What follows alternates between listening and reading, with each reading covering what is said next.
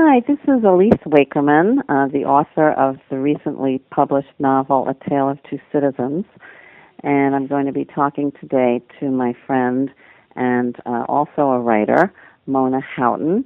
Mona and I have walked together and talked together and both been writers, and she also has a wonderful volume out of two novellas called Frottage and Even As We Speak, and these are two beautiful novellas that have been published in one volume by What Press. And in addition to walking and talking and writing, Mona and I also have in common that we were colleagues, teachers at the Creative Writing and English Department, or the Creative Writing Division of the English Department at California State University, Northridge. So I kind of wanted to start our discussion about just sharing thoughts on what it's like to both write and teach, and especially sort of specifically teaching creative writing, and wondering, Mona, if you could start us off by just reflecting on how being a teacher of college students and all that demands affects your writing process.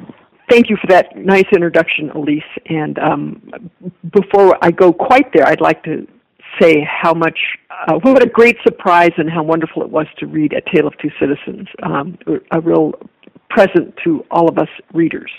As to creative writing and teaching, I think it has great upsides because it sort of keeps you on the ball as to what is currently going on, and I feel that's one's job as a teacher, is to stay on top of that.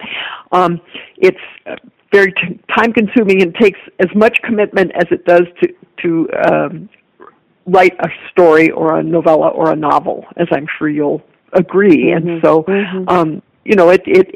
so, but the pluses far outweigh the time commitment. But what I appreciate most is that it keeps me on the lookout for what is really currently going on in the current publishing market. You know, that's one of the things, to toot my own horn a little bit, which, you know, we're just going to be tooting away here, which will be just great. But something that I came to realize of course, I continue to buy current fiction and read it, is it seems to be a trend which I just anticipated without, any calculation to it when I divided the book into alternating voices and consciousness of the two main characters, the illegal immigrant and the immigration official. And this seems to be a trend in current-day fiction of alternating not really points of view, but like subjective consciousness. So you're getting into the head of, two characters on different sides of the same experiences. So that's one of the things that's one of the things I'd really like to talk about in the book is that you do that, you shift the consciousness of the narration so successfully, and it's never done in a jarring fashion, and it sort of weaves together to make the story ring true in the sense that both those segments of the book, and you do it also with Poland, New York, and the character Will and the character Harry, who also goes by his Yiddish name. Help me here. Yankel. Yuckel. Yes. Yankel. And and we get to you can hear call him Harry. Right. Okay. But you have those consciousnesses going on, and the cities going on. What's going on in Poland politically, in the big picture of the oncoming anti-Semitism that's going to be happening, and in America also the anti-Semitism and the effects of the war and the effects of the Depression, after World War I and preceding World War II, and including the Depression, from New York to Iowa. I mean, when one thinks about the novel, one sees this huge swath of history and time taking place, but because you make it intimate through the use of the characters, it doesn't. It's not overwhelming at all. That's great. That's great. You know, I've always been kind of attracted to that decade, the 1930s. I just think it was so incredibly rich with, as you said, politics and culture. You know, you had Gershwin at the same time that you had the rising goose step of Hitler. And, you know, Amazing. Fred and Ginger at the same, you know, so, and the Depression and also the weather in the Midwest. Mm-hmm. So it's such a rich time, and it just so happens that the story that I wanted to tell takes place during that decade. So it was, you know. And it's a story we don't often hear in terms of, we hear about what happened once anti-Semitism was, you know, hard put into Poland, but we don't hear what sort of the leading up to it, the leading preceding. Up to it. And I think we've also, you know, there have been books and movies, Call It Sleep and Hester Street, about when people think of Jewish immigrant stories, they think of the early part of the 20th century. But I'm not sure that the period preceding the Holocaust is, you know, that we've ever seen a person just coming to this country, because maybe he has a vague sense. I think I say at one point that he always was able to fix things, and he thinks the thing that's getting to be broken right now is Poland itself. And so he really just intuits that it's time to get out and to come to America. And so an immigrant in the United States during that period of the 1930s is something I don't think we've seen, and that's one of the things that really drew me to want to tell this story, because there was the whole thing about the land of milk and honey, which is kind of cliche, and then they come and there's a depression. Right, exactly. And you also, I think, the impulse to immigrate that Harry has, and many people like him at that time, is we see that happening today to some extent. People coming for a better life, leaving things behind that they love, people that they love, and how they integrate into their new life with those strings that tie back to the previous life, the life in the other country, and how really heartbreaking it is to have that struggle, that pull forward. You want to, that the character wants to move, or the person wants to move forward with their life, but there's this anchor back to this other world that, of course, isn't so positive, and it gets progressively less positive. Becomes a real moral and mental battle for them. Yes, because there's all those emotional ties. I think something that's interesting that's kind of changed, and because, of course, another thing that drew me, not only the 1930s, but the 2010s, because there's such a similarity in the attitudes about immigrants and about immigration. Of course, we've seen it most recently at its most regrettable out of the mouth of Mr. Trump. But I think a large segment of our American citizenry really resents people coming over, even though we are a nation of immigrants. There's a wonderful quote by Ron Chernow, and I hope I'm pronouncing his name correctly. He wrote the book Hamilton, about Alexander Hamilton, the person responsible largely for our system of capitalism. He was the first United States Treasurer and or United States Secretary of the Treasury. Right. And he himself, of course, all the founding fathers, it's so amazing, were immigrants, right? They came here, or maybe their parents came here, but they didn't really originate in the United States, and we are a nation of immigrants. And he has this wonderful line, because the huge Broadway musical that is now in previews in New York by Lin-Manuel Miranda, called Hamilton, the musical, and it's the big thing about it, or the big unique characteristic of that musical is that it's the founding fathers' story told in hip hop. and which connects again. It connects the 2010s to, in this case, hundreds of years ago. But anyway, Ron Chernow says that American history is the saga of outsiders becoming insiders, of the marginal, isn't that great, of the marginal and dispossessed becoming welcomed as citizens. And so when I came upon the idea for the story, which I'll talk about in a little bit,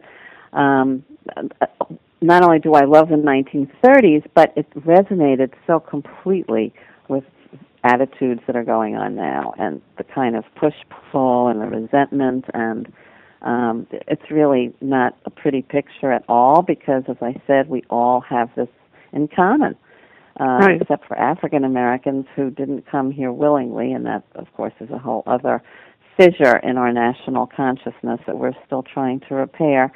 But so the immigration issue, I realized that this book was also very timely, that this story was very timely.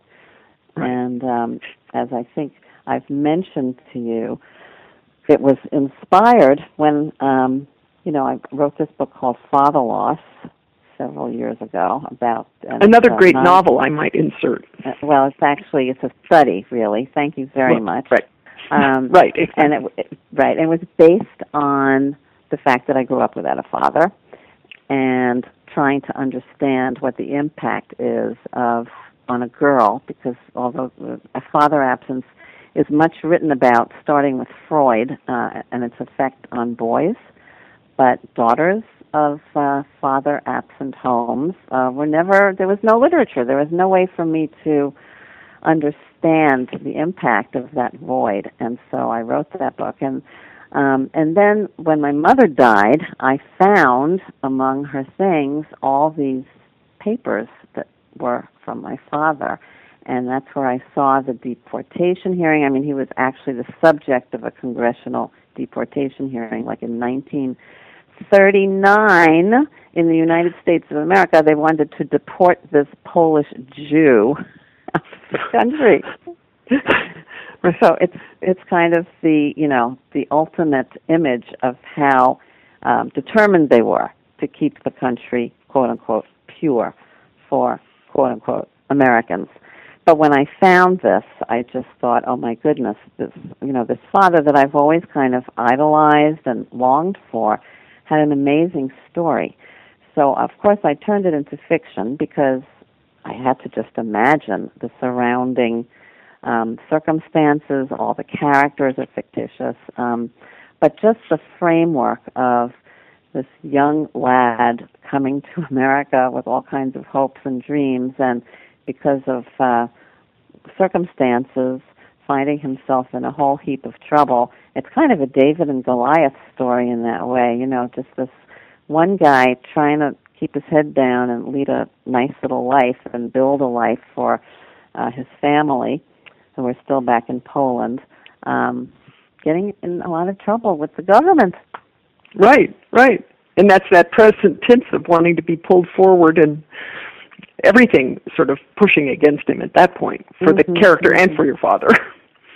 Right. Well, at a certain point, I did have to in fact, one of the hardest things about writing this, and Jeff, who you know well, that's my husband for listeners, when he read the very first draft, he said that Yankel, who becomes Harry, didn't seem really 20. I needed to work on making him younger, like a young man. And that's where one of the real tests of turning an actual experience into fiction was tested and challenged, because my memory and my idealization of my father had him at about 40 years old. That's because he died when he was in his 40s, and that's the only person that I vaguely remember. But of course, I'm telling the story of a 20-year-old kid, who takes on this challenge of what happens. I guess I can just set this up a little bit. Is that he is about to embark, and he has filled out his visa. The only way the United States quota system allowed people in at that point we're talking about now the very last year of the 1920s is when he came, was you had to be the child of an American citizen, and his father was already here, and you had to be under 21 years old, the child of an American citizen, and you couldn't be married, because I guess they didn't want too much riffraff.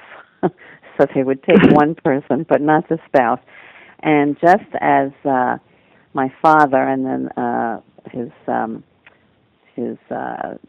character that he inspired, namely Yankel, is about to embark for the United States, his girlfriend tells him that she's pregnant, and he does the right thing and immediately marries her and puts off his journey, but he does not change his visa because the requirement is that he not be married. So he knew that he was flouting the rules and that he might get into trouble, but he had to do the right thing by her, and he certainly, having the impression that things were not going in the right direction in Poland, he still felt that he had to get out. So, and do the right thing by his whole family, with the hopes of bringing everyone over. Yeah, because he is kind of an organizer, which I guess, maybe I got that from him. The political activism, although he was, as I said, I think he was much more, keep your head down, lead a good and honest and decent life. But it didn't work out too well, although I don't want to, there's certainly a lot of hope and a lot of possibility, and he took it on, but it was not easy. It definitely was not easy. I was wondering if you could talk a little bit about, you have said that the geography and the timing and things like that you responded to, and I was interested. Yeah. I want to also point out that in addition to being my walking and talking friend and colleague, you were also the director of my master's thesis. So I really care a lot about what you think about just the actual writing of the book. Well, I find the writing to be. I'm proud to have been part of that process as you came into your own as a writer. And what I want to speak about now is the little pieces of the writing. We were talking about the grand things of timing and landscape and whatnot, but the way I think that you do such a wonderful. You have such a wonderful touch at bringing in traditions. Yankel/Harry comes here, and he's incorporating, in the community he lives in, incorporates traditions of the Jewish religion into the day-to-day life, and you it's slipped into the narrative in this way that lets the reader experience that world. And so while he's still working in America and working with Americans, the whole panoply of what that means, he's still maintaining his, keeping in touch with his roots, which is another wonderful opportunity that people who come to America have, if people aren't forced in any way to abandon that, and I really appreciate what I learned even about the culture in terms of how you include that in your story making process.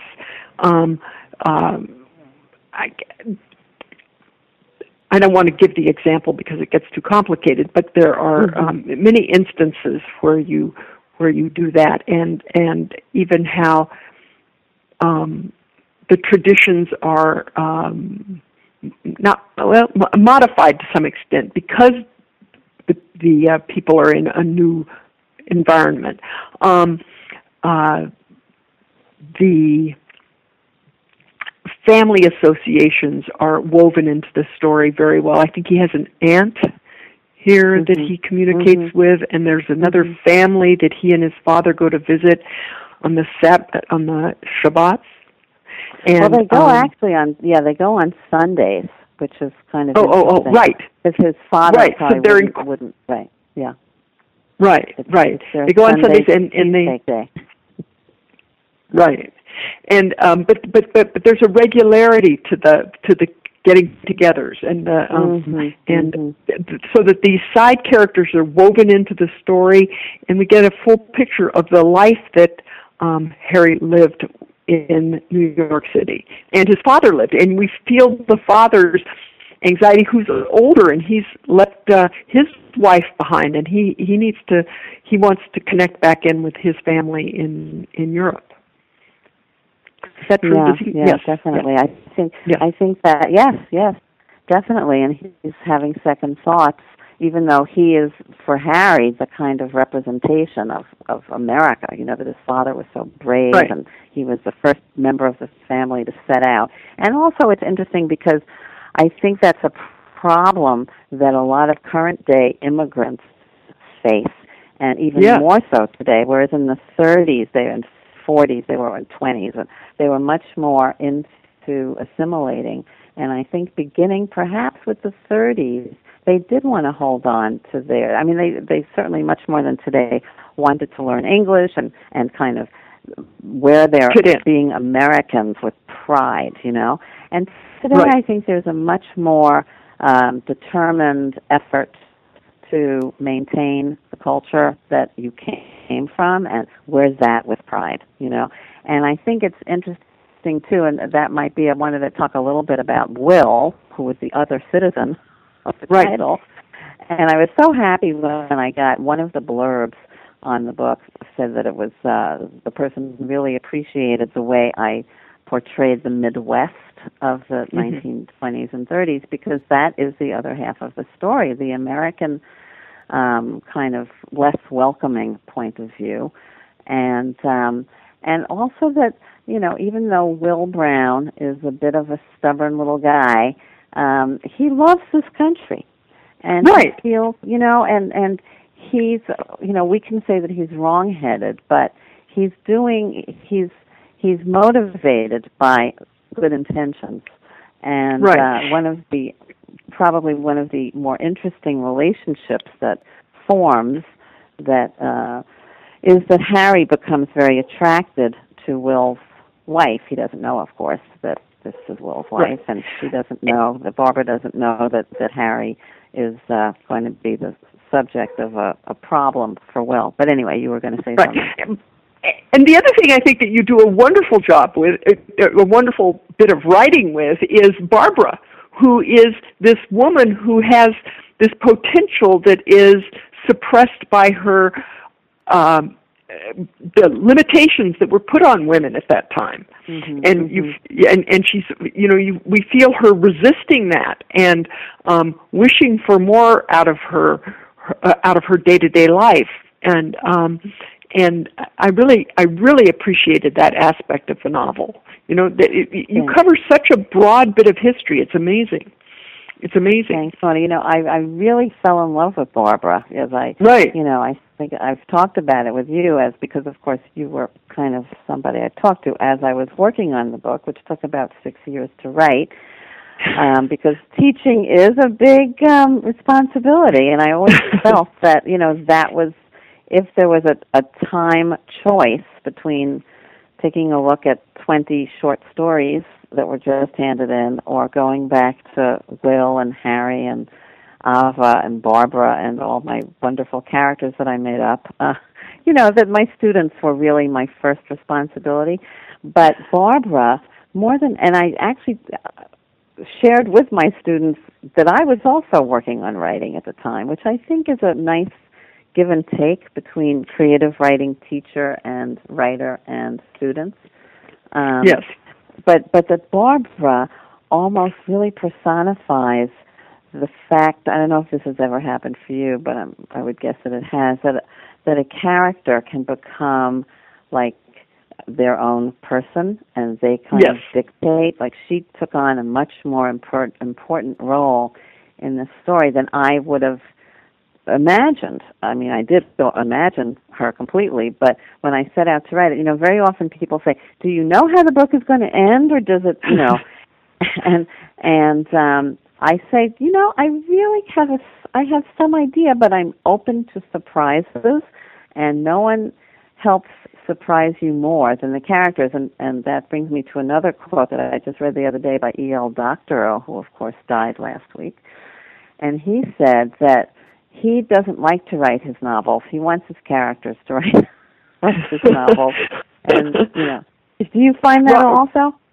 Yeah, yes, I often quote Ron Carlson, who's a very good writing teacher. He's written some books about teaching writing, and he talks about how he was writing a short story once about a spaceship coming into a little village, or people seeing them in a town in America, and he always wanted the sheriff to say that the spaceship was cigar shaped, which apparently sheriffs always say, and he held that idea as this sort of carrot because he wanted it to be the last line of the story, and it was the carrot that drew him through the story. But of course, at the end, the sheriff couldn't say that, but it was still the carrot that pulled him through.